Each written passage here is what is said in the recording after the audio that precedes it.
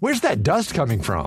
Still finding debris after vacuuming? Eufy X10 Pro Omni Robot Vacuum has 8,000 PA of powerful suction to remove debris deep in carpets. And it's totally hands-free. Want to know more? Go to eufy.com. That's EUFY.com and discover X10 Pro Omni, the best-in-class all-in-one robot vacuum for only $799. A lot can happen in the next 3 years. Like a chatbot may be your new best friend. But what won't change? Needing health insurance. United Healthcare Tri-Term Medical Plans are available for these changing times. Underwritten by Golden Rule Insurance Company, they offer budget-friendly, flexible coverage for people who are in between jobs or missed open enrollment. The plans last nearly 3 years in some states, with access to a nationwide network of doctors and hospitals. So for whatever tomorrow brings, United Healthcare Tri-Term Medical Plans may be for you. Learn more at uh1.com. Hi, this is Billie Jean King. This is Marion Bartoli. I'm Mats Wilander. This is Mary Carrillo. This is Pam Schreiber. This is Yannick Noah, and you're listening to the Tennis Podcast.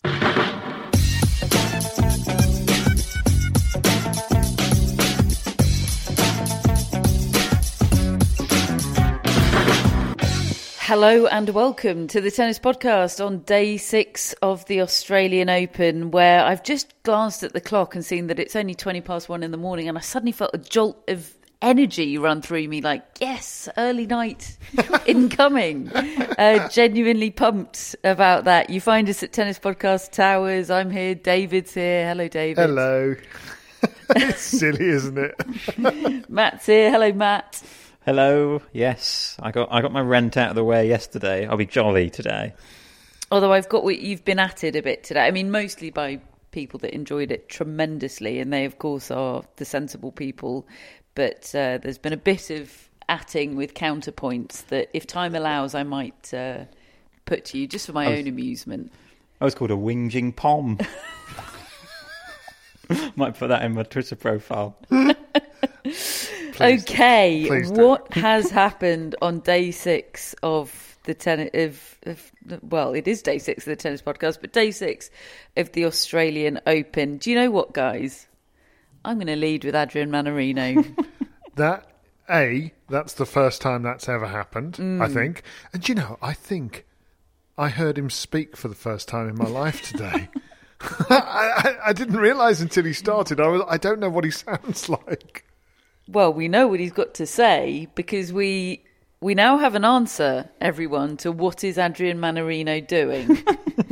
And that answer is tequila.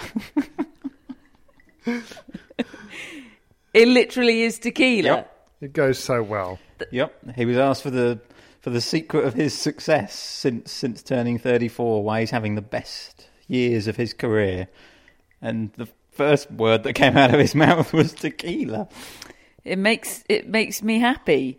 Adrian Mannarino beat Ben Shelton tonight, 4 hours and 51 minutes. Matt and I watched the last 2 sets of this, two of 5 sets, of course.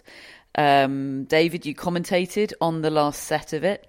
I mean, Matt and I went out there to the Kia Arena to see the Ben Shelton show, and we saw a show, that's for sure. But there we are. We went out to the Kia Arena, sat down, sort of rubbing our palms together, thinking, yeah, this is just perfectly set up for Ben Shelton, isn't it? It's the perfect size of court, it's the perfect time of day. It's twilight hour at Melbourne Park. He's got himself involved in a bit of a tussle, but he's just on top of it. It's all perfect. Rowdy crowd. First rally we see is an around the net post forehand winner from Adrian Mannarino. And that just about summed up the experience, didn't it? I mean, yes, Ben Shelton did produce some heroics and some moments of spectacular, but basically Adrian Mannarino was somehow running that show. He was. Well, one of the things he did was totally neutralise the big Ben Shelton weapon, which is his serve. It was absolutely extraordinary how these rallies that were playing out, it was almost like the serve hadn't happened. Because normally Ben Shelton will put the serve in and he will set up the point that way and he'll play them on his terms. But what was happening is he was banging these serves down. And Mannarino with his trampoline string racket was just putting his racket in the way, and it was coming back at Ben Shelton's feet, like before Shelton had really finished his very elaborate service motion. And suddenly we were in just a rally of flat ground strokes. And that was exactly what Adrian Mannarino was after. There was a moment, because Shelton is quite selective as to when he brings the heat, when he rolls it, when he swings it. He's got all the serves. And look, if you hit the fastball all the time, your shoulder would fall off. And also, the opponent would get used to it. And you'd start missing and all the rest of it. But he decided to pull the trigger in one game, and he produced a 140 and then a 142, and they both came back. And Mannarino won both the points. He was having far more success with kick serves and slower pace serves and pace. I mean, the speed of that serve was not troubling Adrian Mannarino one bit. Exactly as Matt described, both of you described. Ben Shelton's biggest serve in the sport became a sort of clay court rally starter serve in that match. It was unreal. And Mannarino was exerting absolutely no effort in doing so. He's literally just sticking out his arm. It's not even really a swing. His arm's just there. The ball's hitting the racket and it's pinging off. His hand-eye coordination, and with that little short take back on the forehand. I mean, he's a bit of a genius, really. It was such a fascinating matchup. Like, they just have totally different approaches to the sport. Like, even down to the fact that, I'm sure we'll come on to it. Like, I bet that Ben Shelton knew exactly who his next opponent would be. And Adrian Mannarino isn't going to know until 15 minutes before he walks on court if he can help it. Ben Shelton lives for the hype of trying to play Novak Djokovic, Whereas Adrian Mannarino is just playing anyone who's in front of him, and he'll just do the same thing. And through the whole match, I was thinking how much I would love Adrian Mannarino and Ben Shelton to face off in just like totally different things other than tennis. One of the things I like about tennis is it feels like a coming together, a lot of different skills. Like it tests hand-eye and skill, and all of those sorts of things Adrian Mannarino is going to win. But it's also a great physical test, and all of those things Ben Shelton's going to win. And tennis is like a combination of sort of everything. And it was just a fascinating sort of matchup between two people who just are playing the same sport but in totally different ways. You know how everybody talks about how loose the strings are on Mannarino's 10 racket? 10 kilos. Yeah. That kind of goes over my head. I know the trampoline effect and all that sort of thing, but they're numbers really, and it's a description. I actually got to see it today. There was a moment where the camera did a close-up on Mannarino adjusting the strings in his racket, and it was like spaghetti. It was like squiggly little lines, and they weren't taut at all. He was just moving them around like they were all bunching up on the sides. There should, all the fun social videos that Tennis TV and ATP and all the rest of it, well, mostly those two do, and they're always looking for a fun little angle or theme. And it's, trying to serve blindfolded or serve with your left hand if you're a right-hander, blah, blah, blah. There should be a try and play tennis with Adrian Mannarino's string tension. I mean, it would be fun and funny, I'm sure, but I also am genuinely intrigued. I mean, would they be rubbish, or would they be basically excellent but sort of imperceptibly, 1% less good? Pete I honestly don't know the answer to that. I want to see Pete Sampras using Mannarino's racket and Mannarino using Pete Sampras's racket, which I think is 4 times as tightly strung. I mean, Matt was sitting there going, "Oh, maybe I should play with a trampoline racket," and maybe you should. Maybe more people should be doing it. Bet Matthew does. Why aren't more people doing it? Do you have to have the hand-eye? Is it just not possible for people with that unique skill to I think you play? have to be able to you have to hit it the way he hits it, with the short take back and everything flat and bunting and all this stuff. He's just playing a different sport to everyone else. He just sort of times the ball about the place, doesn't he?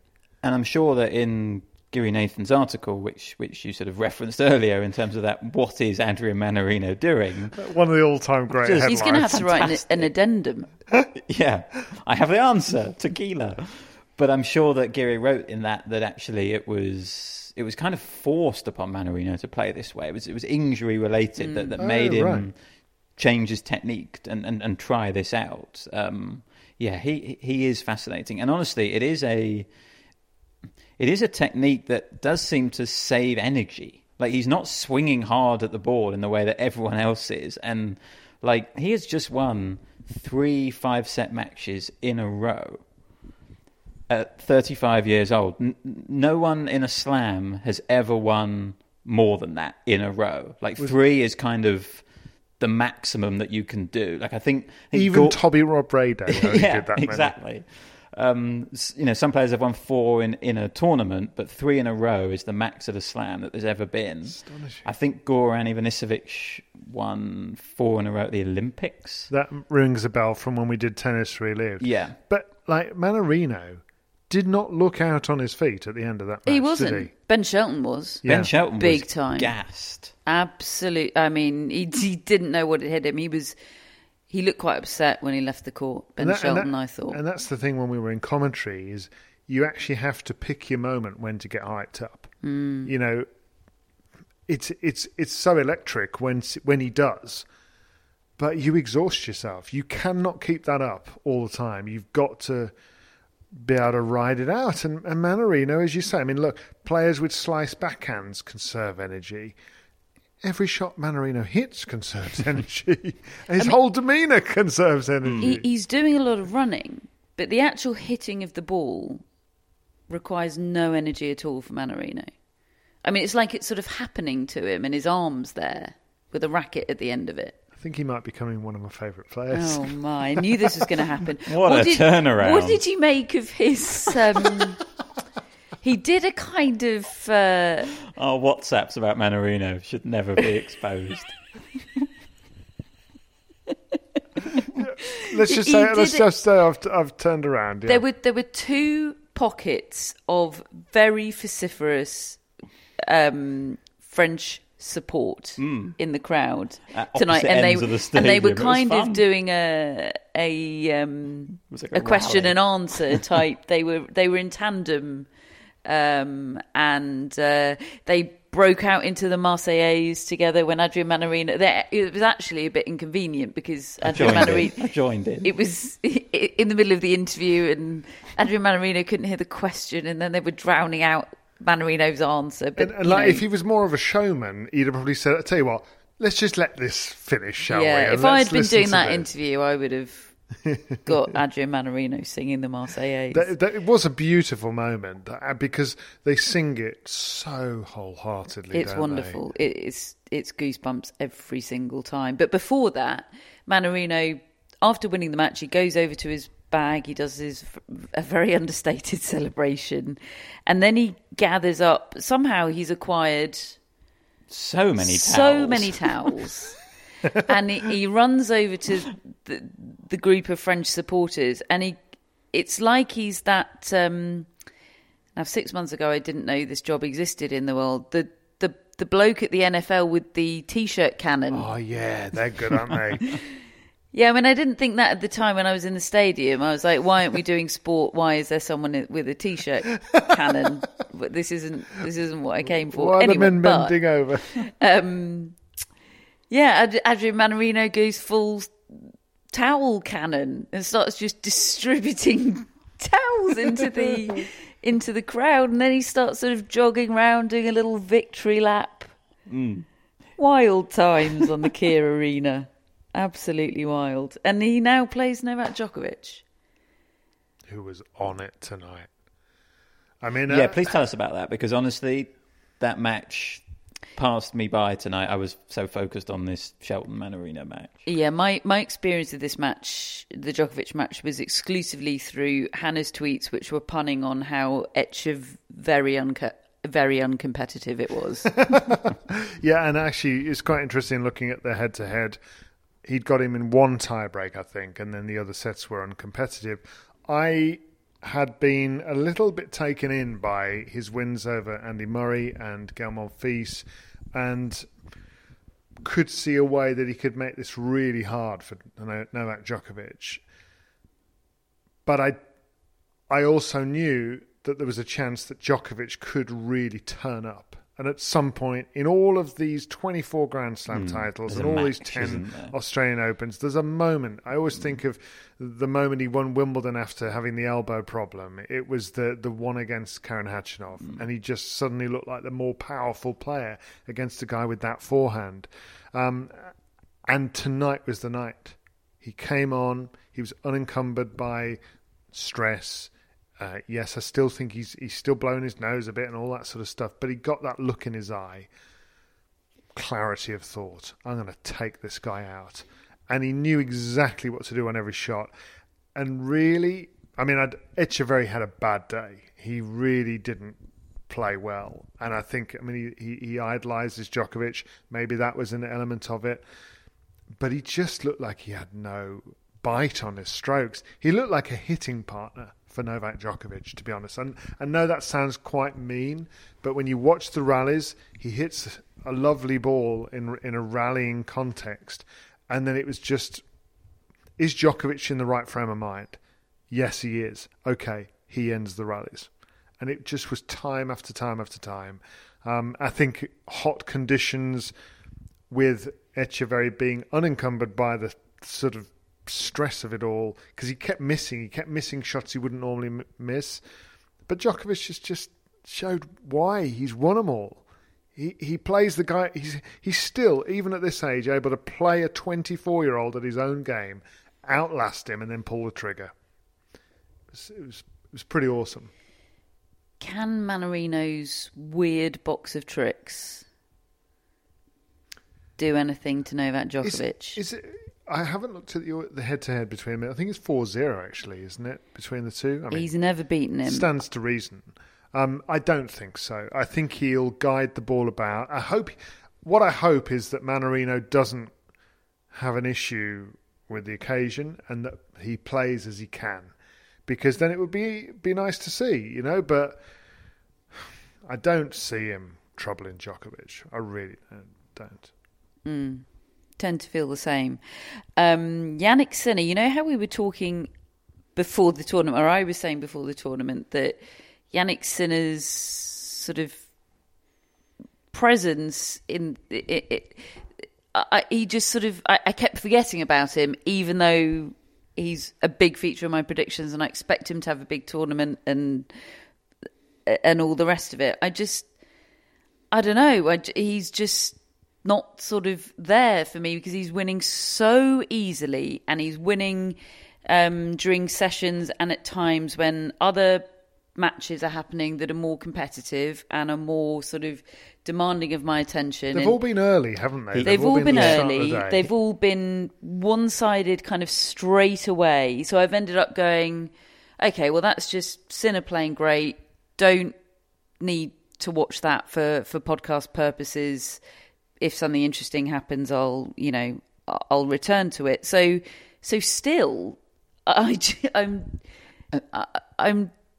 just sort of not really. I am aware of Sinner being here, but I'm just not really engaged with it. He's doing exactly what he's supposed to be doing, and therefore we're sort of deferring him until week 2. Right, and that is what should happen for top players. Like, we've noticed Yannick Sinner in the first week of slams because he's come unstuck a bit, or he's got himself involved in a match that is sort of worthy of really talking about. You know, this is the first time he's reached the second week of a major since the COVID French Open without dropping a set. You know, it's just a clear elevation, and he's just being more ruthless, more efficient. So that's a good sign, I think. And he absolutely crushed Baez today. 6 games. Yeah. No, 4 games lost to Baez. You know, these are good draws. It's been a very good draw. And And that's an interesting one because he could do with a test now, I think, a sharpener, don't you think? I do take that point. Who is it? It's Hashanov, who beat the best player in the world today. Yeah, that is a test. Their matches have always been long. I was looking at their record. They've had 2 7-6 in the decider and 1 6-4 in the decider. See, Sinner does not need that. No. He needs to be... I mean, he's not going to beat this guy 2-2-2, but he needs to not be beating him 8-7-6 in the fifth. It needs to be 3 or 4, 3 close sets or 4 sets. Will it be? I'd say yes. I think so. Look, Hakshanov was impressive today in that he was really good in the big moments. You know, he's so tough to put away, he's so solid, he's so reliable. What a pro he is. He's such a great pro, isn't he? And since Sinner last played him, I'd say Hakshanov's got better at slams. You know, he's really stepped up and he constantly reaches the second week of slams, you know. But Thomas Mahaksh outplayed him today. I mean, it was that match was all about the big points. Hakshanov was 2 out of 3 on his break points, and Mahaksh was 2 out of 19. I mean, the chances just kept coming and going, and you know, he was brilliant. Mahaksh, loads of winners, not even that many unforced errors, but it was sort of when it was the points you win rather than sort of how you win the points, I suppose. Grand Slam tennis in a nutshell. Yeah, it absolutely was. But I just think Sinner is a combination that can outplay Hakshanov and win the big points as well. I trust Sinner at the moment. What is Thomas Mahaksh's ranking going to be at the end of the year? 30. He's the best player in the world, David. Give him 18 months. Listen, I think there still remains a big question mark over his temperament and his ability to win these sort of matches. Because he needs a bit more Hakshanov in him. Yeah, I mean, he was the better player for a lot of the match, and yet he lost it in 4 sets. And that can't happen if you're going to get your ranking where maybe your potential could get it to. Yeah, like that. I don't think there's a player really right now with a bigger gap between their talent and their potential versus their ranking and their results. And I think Sinner is a really great example of what you can do, both with talent and mastering the moment. I mean, 30. If it's 30, and I think that's about right. I Yeah, think look, that would he's be a really 75 at the moment. That's a massive it's a good jump. That would be a very good season. And I think get he can himself have that. seeded at slams. Yeah. Would you agree with that? Yeah, I think that's about right. Yeah. Yeah, I mean, I think his ceiling should be higher than that longer term. But Yes. for the end of this year, I think that would be fine. Get yourself seeded at slams. Yeah. Take it from there. We're like a sort of consortium of advisors because we like him.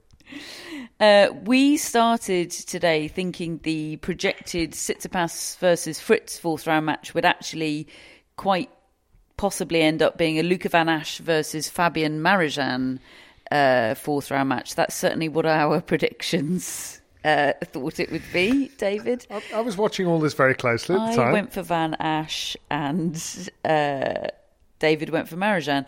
And that's because we don't trust either of them. And I went for Mahaksh. It's been a great day, Why guys. do you lot listen to this? Yeah, and maybe we should have more trust in both of them, or maybe this was about a golfing experience and class today. But I don't know.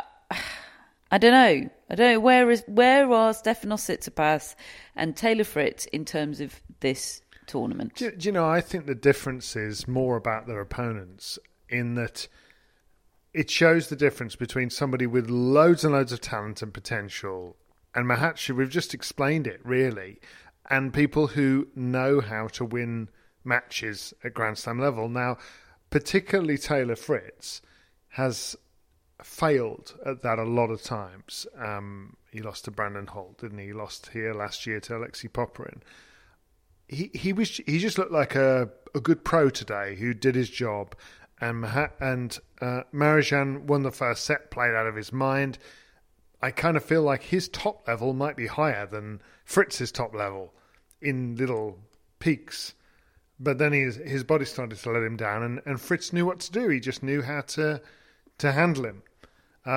Tsitsipas, I watched quite a bit of that, and I don't feel like he's where he needs to be. He's not at the moment the player he was beating Roger Federer and getting to the final of this tournament a year ago. I think he's a long way off. What was the service situation today?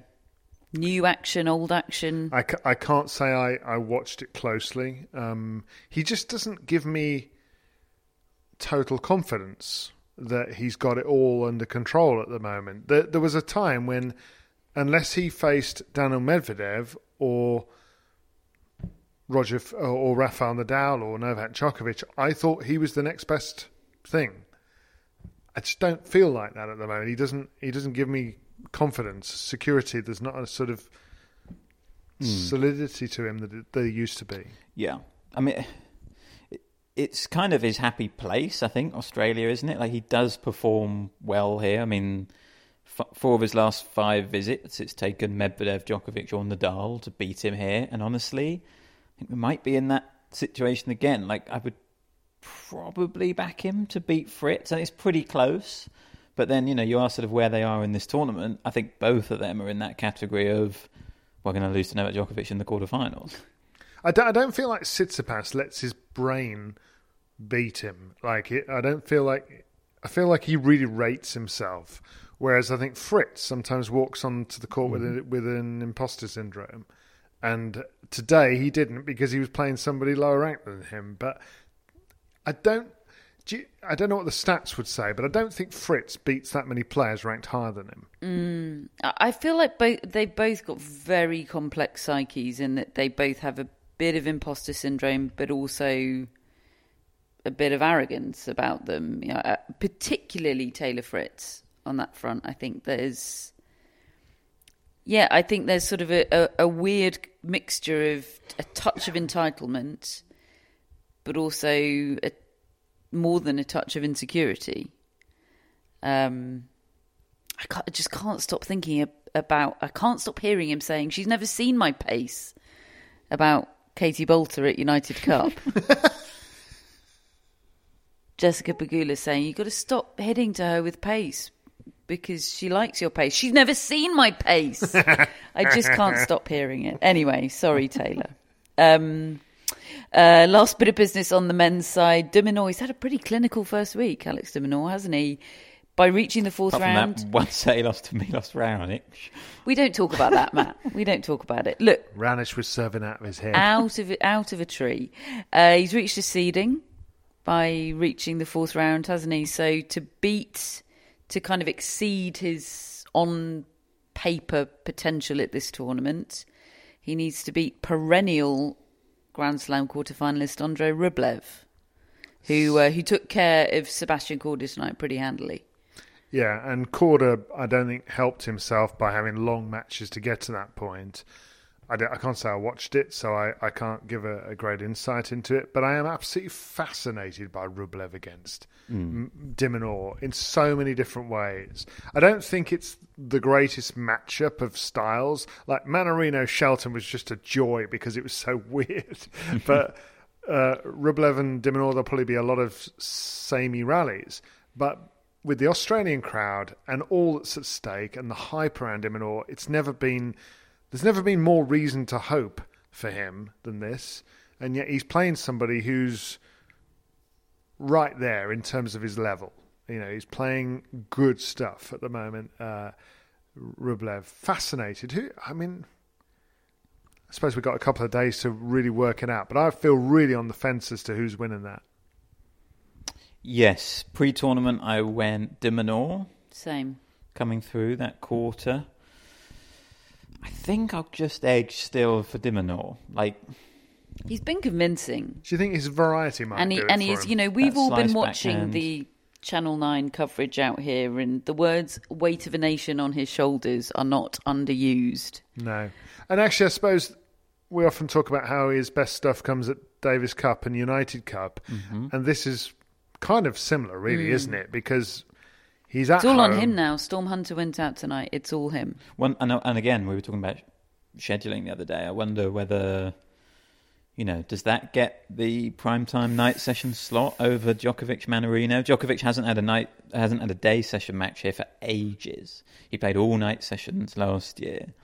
He's had them all here this year. It's Sunday, isn't it? I suppose it's easier to schedule somebody in a day on a Sunday. Like, you could put De Minaur on a Sunday afternoon without costing yourself viewers.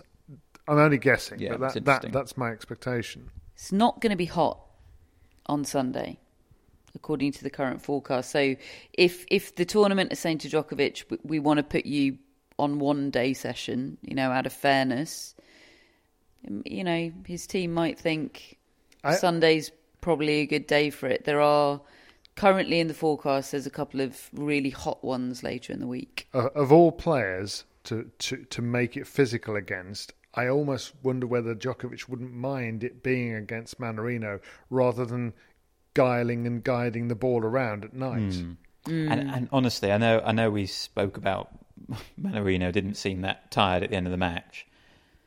He's played 12 hours of tennis in 3 rounds. 15 sets. Yeah, I don't 35. think... Yeah, I think Djokovic has got him.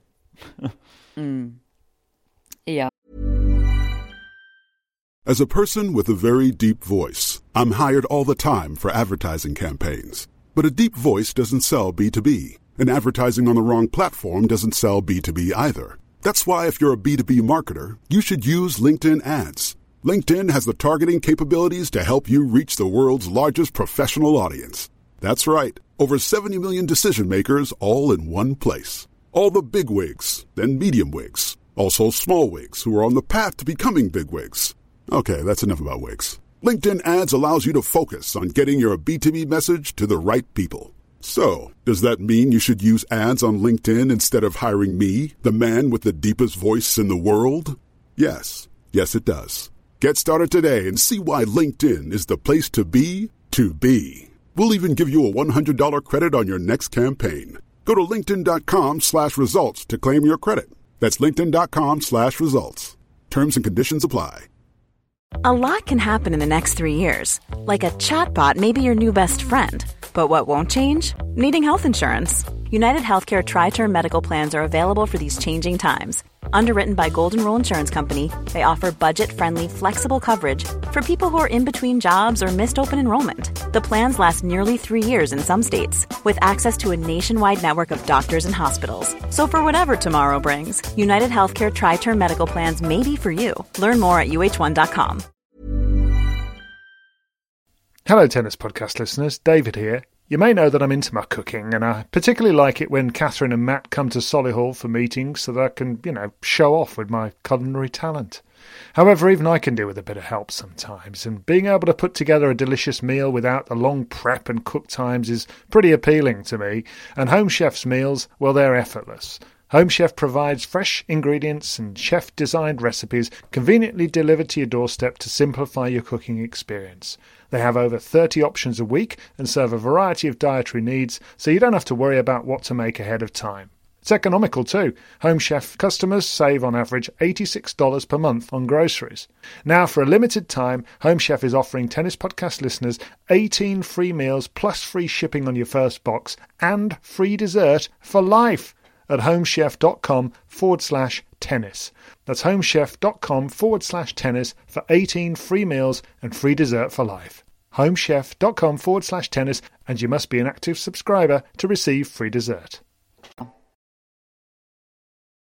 On to the women's draw now. Just before, though, I tell you about 16-year-old Mira Andreeva, who I got to commentate on earlier. I want to tell you about On Location, the premium hospitality and experience provider. As you know by now, we are proud to be sponsored by On Location throughout the Australian Open. And as you also know, for the first time in history, official Paris 2024 travel packages from On Location are available online, making it easy for you to enjoy the thrill of the Olympic Games and the wonder of Paris like never before. Your Olympic Games adventure comes with guaranteed tickets to the sports events of your choice and accommodation in Paris, plus world-class hospitality and options for custom tours and activities to immerse you in French culture, food, shopping and more. On Location's wide range of official travel packages has been created to suit every need, from shorter stays such as the Discover 2024 package to longer ones like the Explore 2024 package. All include guaranteed tickets to sports events categories A to D, and they come with multiple possibilities for add-on services and elevated hospitality options that you've been hearing about throughout the week. Just go to tours4tennis.com/podcast, tours the number 4 tennis.com/podcast, and select Olympic Games hospitality to see what they have to offer. Packages can be purchased online, or a dedicated On Location team member can contact you directly to create your perfect package. And of course, the link to check them out is available in our show notes and our newsletter. And the last couple of days, I have had 2 French players to commentate on. I've had Clara Burel yesterday, who beat Jessica Pegula, and I had Diane Parry today, who came pretty close to beating Mira Andreeva, and I got Olympics chat into both commentaries. If anybody needs to know what the official qualification regulations are for singles at the Olympics, I'm your gal. And let me tell you, it is complicated. Oh, I was going to say, what are they? I'll leave it. No, it's really, really complicated. So I won't bore you with it now. I'll just say, I think that's going to be a big part of Diane Parry's, the first 6 months of her 2024. And all French players, I mean all players, but French players in particular in her situation. She's 72 in the world at the moment. She's French number 4. France will be able to have 5 singles players because there is a clause in the qualification. It's supposed to be capped at 4 within the rankings limit. I've said that I won't explain it. And Sounds like you are. Here I am explaining it. Anyway, basically, she's sort of a bit on the cusp at the moment, and she could do with getting a ranking up to make sure of Olympics qualification. If I'm Diane Parry right now, that is all I'm thinking about. And probably not the best mood because of today. No. Sorry, can I ask a question about it? Yes. Does she need to get her ranking up just on its own, or more so in comparison to the other French players? Both. So she needs to, at the moment, she's okay in terms of her relativity to other French players, right, because 4 can qualify. And in fact, from France, 5 can qualify. Yeah. So Océane Dodin behind her, who's through to the third round and plays tomorrow. So is she cheering for Dodin's opponent? Well, no, because Dodin's opponent is Clara Burel. It's all very French. It's a whole thing. How did she need it? You need to be in the top 56. Right. So it's a 64 draw, and the top 56 qualify automatically with a cap of 4 players from each nation. I've very much ended up explaining the whole thing, haven't I? Anyway. How come she nearly won and then didn't? Well, there's a question, David. I mean, the big answer to that is Mira Andreeva and how goddamn good she is. There's other things here as well. She tightened up big time, Diane Parry, and I think she's got a game that doesn't resist tightening up particularly well. I think Mira Andreeva figured her out and continued to figure her out over the course of the match. Look, early stages of this, it was a very odd scoreline. It was 6-1 first set to Parry, 6-1 second set to Mira Andreeva, and she's 5-1 down in the decider, is Mira Andreeva. And it looks like we're going to have a beautifully symmetrical scoreline, and I was getting excited about that. But It was all Vales to Pinker. But then when it becomes clear that it isn't going to be symmetrical, the only acceptable scoreline is 7-6. Absolutely, I was manifesting as soon as Andreeva broke back for 5-2. I was like, well, he's got to go to a tiebreak now, and I was sending that energy out onto court Successfully. Absolutely. Diane Parry is. Think Amelie Mauresmo. That is absolutely the mould, and that's not just a lazy. I hope it's not just a lazy comparison because she's French and has a single-handed backhand. There's more to that in terms of the heavy topspin, the knifing slice. She's got a very interesting game, a game you don't see very much of at all in tennis these days, and it was so different for Andreeva to the match that she played 2 days ago against Ons Jabeur. It just couldn't possibly have been more different for her. Conditions, opponent, everything. She's immediately rocked back on her heels. Diane Parry, she does have an injection of pace, but she doesn't. She only uses it to end the point. She mostly uses the spin, and Andreeva was backing off. The spin was rearing up so much on her. She's only 5'7", Andreeva. She was letting herself get pushed back, and she doesn't have great power, Andreeva. She's a great absorber of power. She's not a great creator of power, and she couldn't hit through this spin. She was pushed back in the court, and she looked pretty impotent, really. And then she goes off court at the end of the first set, and Diane Parry has all this time to think about things, and Andreeva just starts weaving a web, and suddenly she's just using the channels brilliantly and hitting these incredible, doing all the things she did against Ons Jabeur 2 days ago. And Diane Parry's rocked back on her heels, and suddenly you can see her mind scramble, and she's injecting the pace at the wrong times all of a sudden. You know, she's not thinking clearly about when to pull the trigger. And then Mira Andreeva in that deciding set, you talk about on the ropes. She was on the ropes and more. And she was, as she told us in her press conference afterwards, she was thinking just 1 point at a time. And, you know, she talked about facing match points, and she was thinking, oh God, why have I done that on match point? This is over. But one game at a time, steadily. And the match just came alive midway through that deciding set. She suddenly got the crowd with her. It had honestly been quite a flat match. There wasn't a spare seat in the house on court 3. You know, word of Andreeva has spread. They had come to see her, and it wasn't what they came for. It was one of those sort of slightly, what's the fuss about? What's this then? Vibes. But it just transformed in a split second, and Andreeva transformed, and suddenly she's this teenager conducting thousands of people. And as soon as we got into a deciding set tiebreak, it really felt like there was only going to be one winner. And the way she just draws opponents into her web, you know, you could see Parry thinking, I know I'm getting drawn in. I know what's happening here. I know why am I hitting this shot? Don't do it. Why am I about to do this? Don't do it. Don't do it. Don't do it. She's, oh no. I've done it. I've done it. And she's, you could see it all happening, and yet it's just completely irresistible. And she's irresistible as a prospect, isn't she? I mean, what a press conference she gave after that match. It was press conference of the week, Matt, wasn't it? Oh, it was gold. I mean,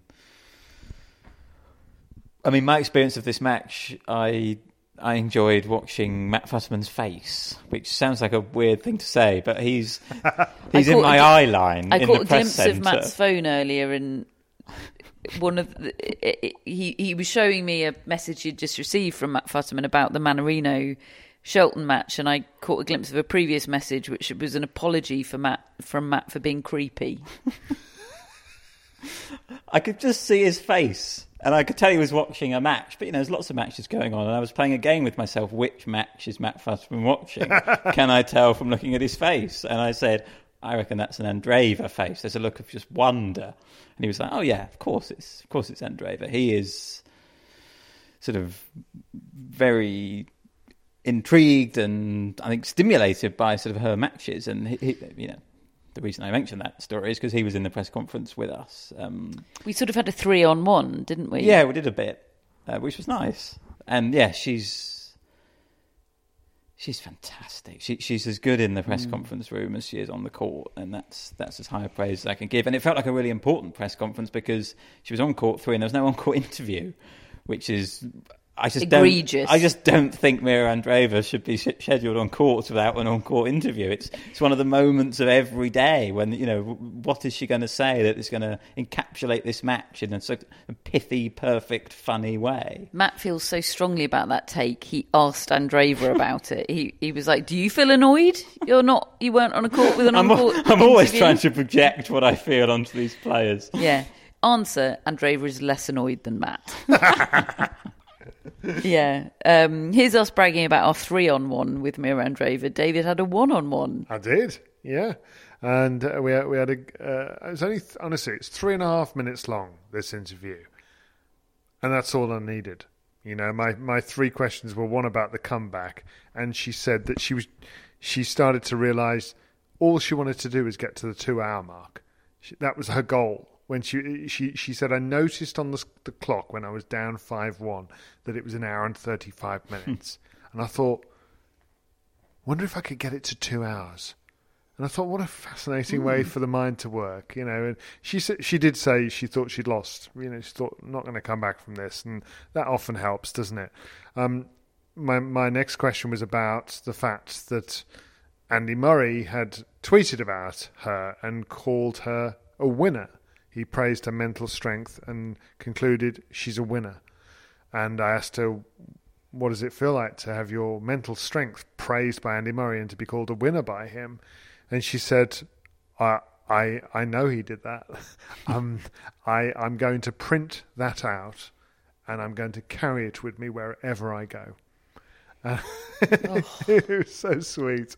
And then I sorry, go on, Matt. I was going to say, I've obviously, I've been David Law influenced because I asked her the exact same question in the press conference. Good lad. And she gave the same answer. and then I just asked her, what is your tennis dream? And she said, well, it's not for right now. And I know that most players will say that they want to be the number 1 in the world and things like that. But I want to be remembered. I want to be remembered the way that Roger Federer and Rafael Nadal are remembered after they've finished. Wow. That's what I want. What a thing to say. Wow. And for some reason, you don't come off it thinking, you arrogant little... You don't. You just think, oh, bless you. Good luck is all I ended up thinking.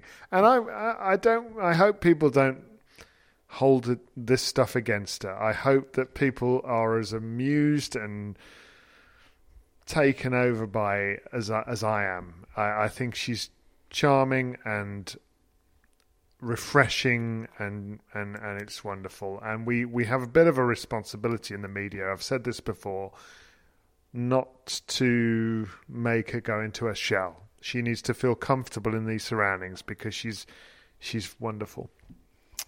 Yeah, there she is in her press conference talking about how she spends her free time watching YouTube videos of old tennis matches. She's one of us. That was a brilliant answer to your question, Catherine.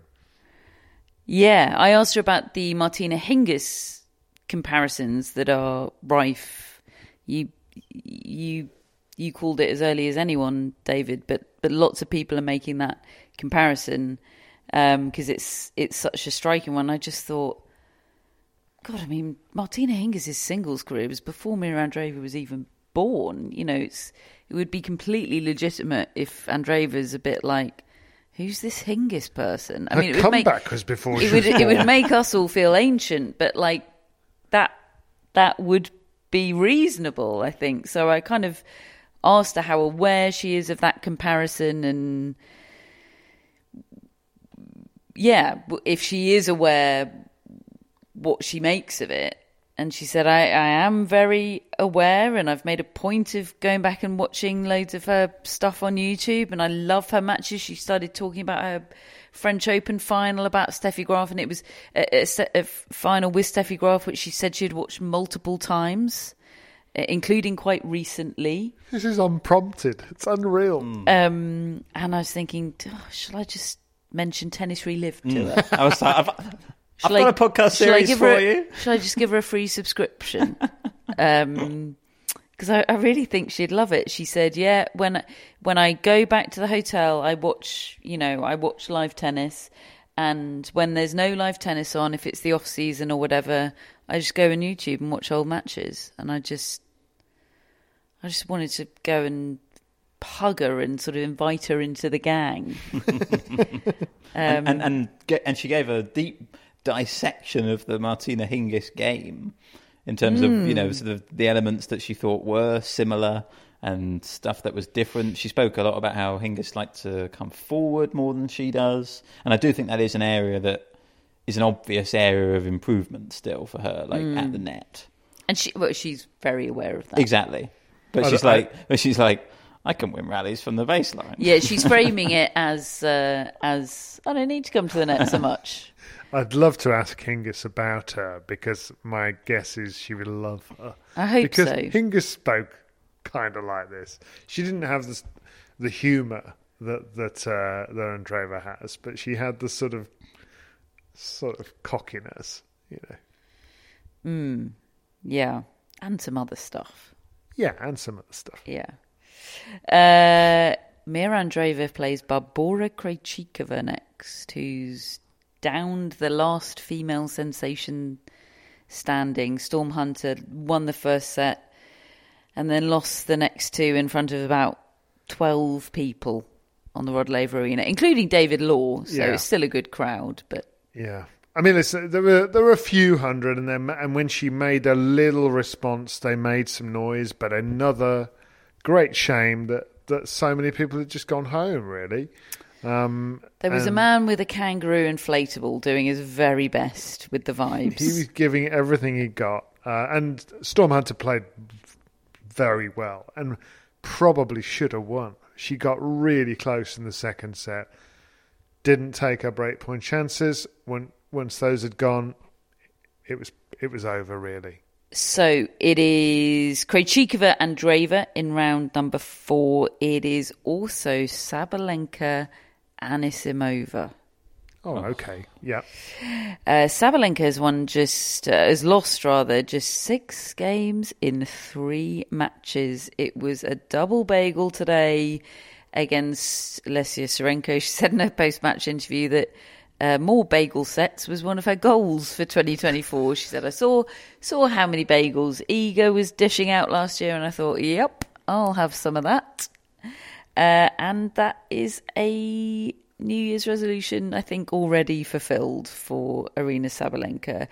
Is she, though, my question, looking at you, Matt, going into her 4th round match with a woman that she has struggled massively with in the past, is she going in undercooked? I wouldn't say undercooked. Like, I think she's finely tuned and honed right now. Like, to me, undercooked is sort of slightly lacking in some sharpness, I suppose. And like, I think she's as sharp as she can be, especially with all the Brisbane results as well. Like, I think she's going in tip-top form. I suppose she hasn't had a close match. If it were to get close, are her competitive sort of instincts right on the surface? Honestly, I would worry about that with Sabalenka sort of anyway. Like, close matches, I just get a bit worried that Sabalenka gets tense, even if she's had one in the previous round. Like, I just think that's always around the corner for her. I think the matchup's the biggest worry. I mean, a 4-1 head-to-head is considerable. How many of those previous 4 Anisimova wins did you watch highlights of on YouTube today? Well, you caught me watching one. I did. No, honestly, the 2019 match that they played here, that was their first one.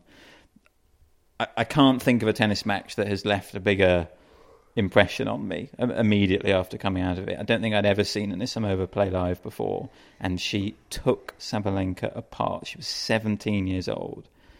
And honestly, look, there's some poignancy to this match. You know, that was in January 2019. Later that year, both Sabalenka and Anisimova lost their fathers. And if you think 5 years on, they've both been deeply affected by that, of course. Anisimova's coming back from the break. One of the things I think the first series of Breakpoint did was actually show the impact of that on Aryna Sabalenka as well. And, you know, she went through her yips as well. You know, like, there's been a lot going on in both of their lives. They've been in very different places to where they were 5 years ago. There was just such a freedom about Anisimova that day, and Sabalenka was, you know, not a major champion, but was a contender. So they're in very different places. You know, they're both playing this sport which was so connected to their fathers. You know, it must ache, I think, sometimes for them to play this sport. So, you know, it's just great that they're both here at this match, I think. Anisimova was great today against Paula Badosa. That was her best performance of the tournament so far, even with an injury concern. You know, she was struggling with her stomach. She had some stomach cramps. It was great to see her fight like that, wasn't it? Through all of that. Because, as she told us in her press conference after the first round, the ball striking is always there, right? No matter where everything else is. We know that when she's there, she can hit a beautiful tennis ball. But I was left with a feeling of, how much do you want this after that press conference? And I don't know if she knows the answer to that. I feel like that's what she's kind of trying to find out at the moment. But I wonder if today's match, she might have discovered or realised or just felt like she really does want this. You know, maybe not as much as an Iga Swiatek, but more than she did a year ago or before that. I loved seeing her in that mode today. Yeah, I think that's well said. And she's going to need that mode against Sabalenka. You know, I was impressed the way her serve improved. I'm always worried about Anisimova's serve. She doesn't have a good, reliable kick second serve. There's quite a lot of double faults can come. I mean, the number of times I've heard Matt say this week, I'm worried about Anisimova's serve.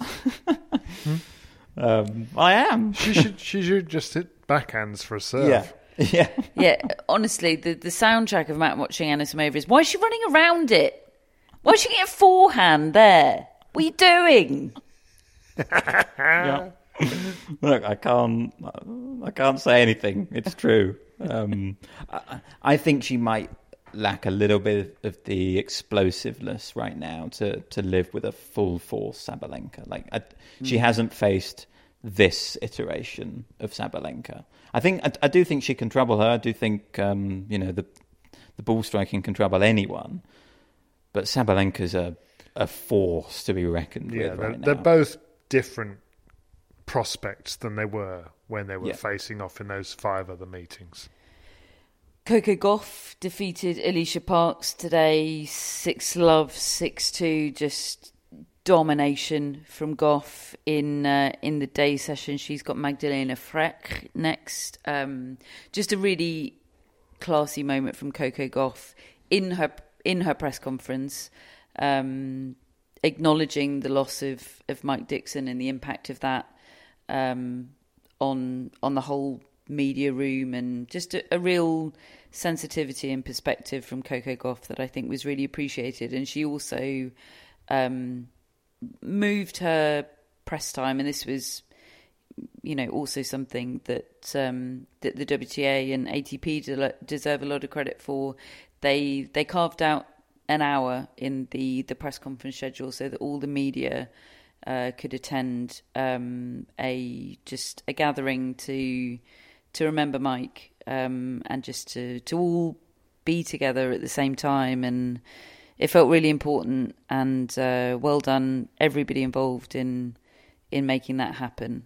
And the last result that we should probably touch upon from the day is Beatrice Adajmaya losing out to Maria Timofeeva, the 20-year-old Russian qualifier, 7-6, 6-3. She's got Marta Kostyuk next, Timofeeva. The big question here that many people are asking is backhand list, ?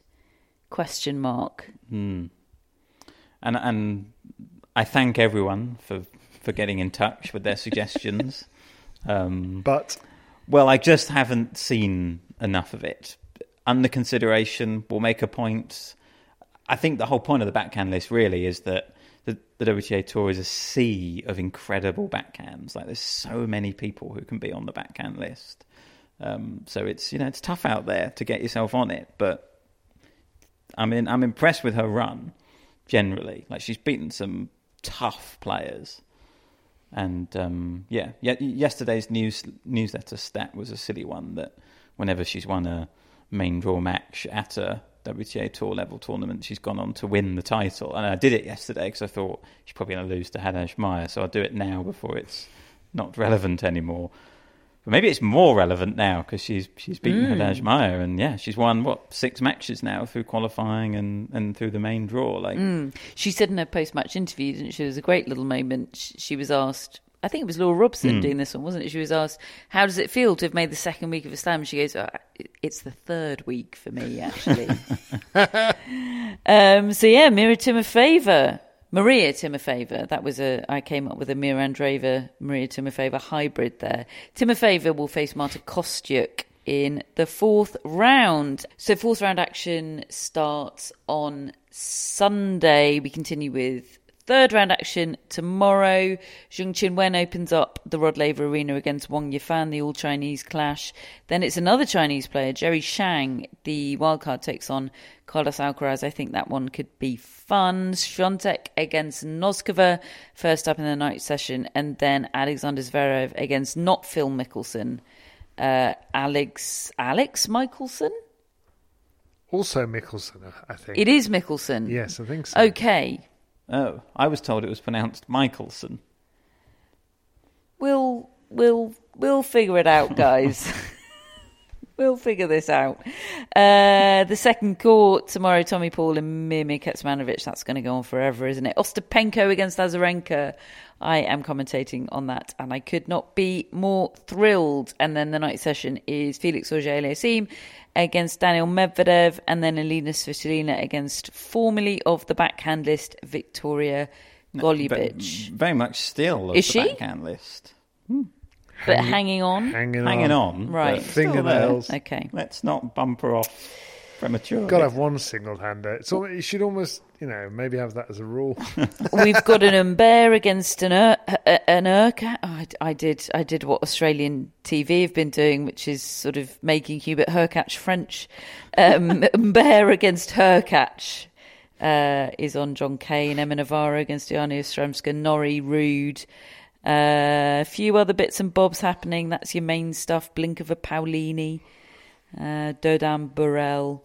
That is your lot for tomorrow. And that's your lot for today's tennis podcast, except, of course, to tell you about our various mascots. We have Usher, our official mascot of the Australian Open. I'm going to pop a picture of Usher on our Instagram tomorrow. Hello, Usher. Sorry, I forgot to mention you yesterday. It's been a frenzied couple of days here in Melbourne, but hello, Usher. Hello to Francis, David's mascot, to Darwin, my mascot, Hyder and Soma, Matt's mascot. We mascots plural. We have failed you all today.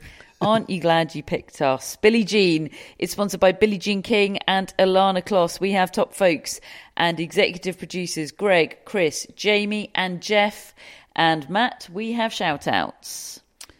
Yes, Simon Williams in Leicester. All right, Simon. Hello, Simon. Like Solihull Simon. Yeah. Like Briggs Simon. Like Gilles Simon. All the great Simons. Yes, and Simon says, I'd like to say thanks on behalf of my dog, Izzy, for Billie Jean Canine's occasional appearances, which she celebrates by momentarily appearing confused and then resuming the important work of sleeping for 16 hours a day. Hello, Simon. Hello, Izzy. Love that. Bonus dog content in a shout-out is the sweet spot. Next, we've got Matthew O'Shea, who is from Cork in Ireland, but living in Amsterdam. Right, Matthew. Like John O'Shea. Had a brief spell at Reading towards the end of his... at the very end of his career. Couldn't move, but could lump the ball very well. Very grateful to that. Like Matthew Ebden. Very good. Is he a sensation? Yeah. Yes, he very much is. Very much so. Yeah. I don't know I'm why sure I asked that. he and definitely is. Storm Hunter are favourites for the mixed doubles here. And that would be very sensational. For sure. Like Matthew Stockman, the Getty Images tennis photographer. Okay. Thank you, Matthew. And final shout out tonight is for Carol Eccleshare. Oh, hello, Carol. All right, Carol, like Carol Kuchera. Different spelling. Yeah. That's with a K. And he's a bloke. Yeah, whereas Carol Eccleshare is Charlie's mum. Yeah, Carol Eccleshare, like Charlie Eccleshare. Hey. Friend of the show and regular contributor as well, for which we're very grateful. Therefore, we're also very grateful to Carol, because without Carol, there would be no Charlie.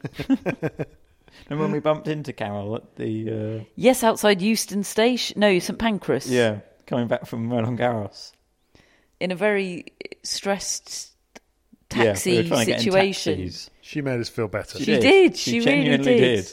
Yeah, there's some people that it would be a nightmare to bump into in a moment like that. But actually, it was somehow really nice. Let's run through the ones that would be. People have got lives to lead, David. Therefore, we will wrap it up there. Do subscribe to the newsletter. Do follow us on Twitter. Do check out our Instagram. All the things. Tell your friends. Thanks for listening. We will speak to you tomorrow.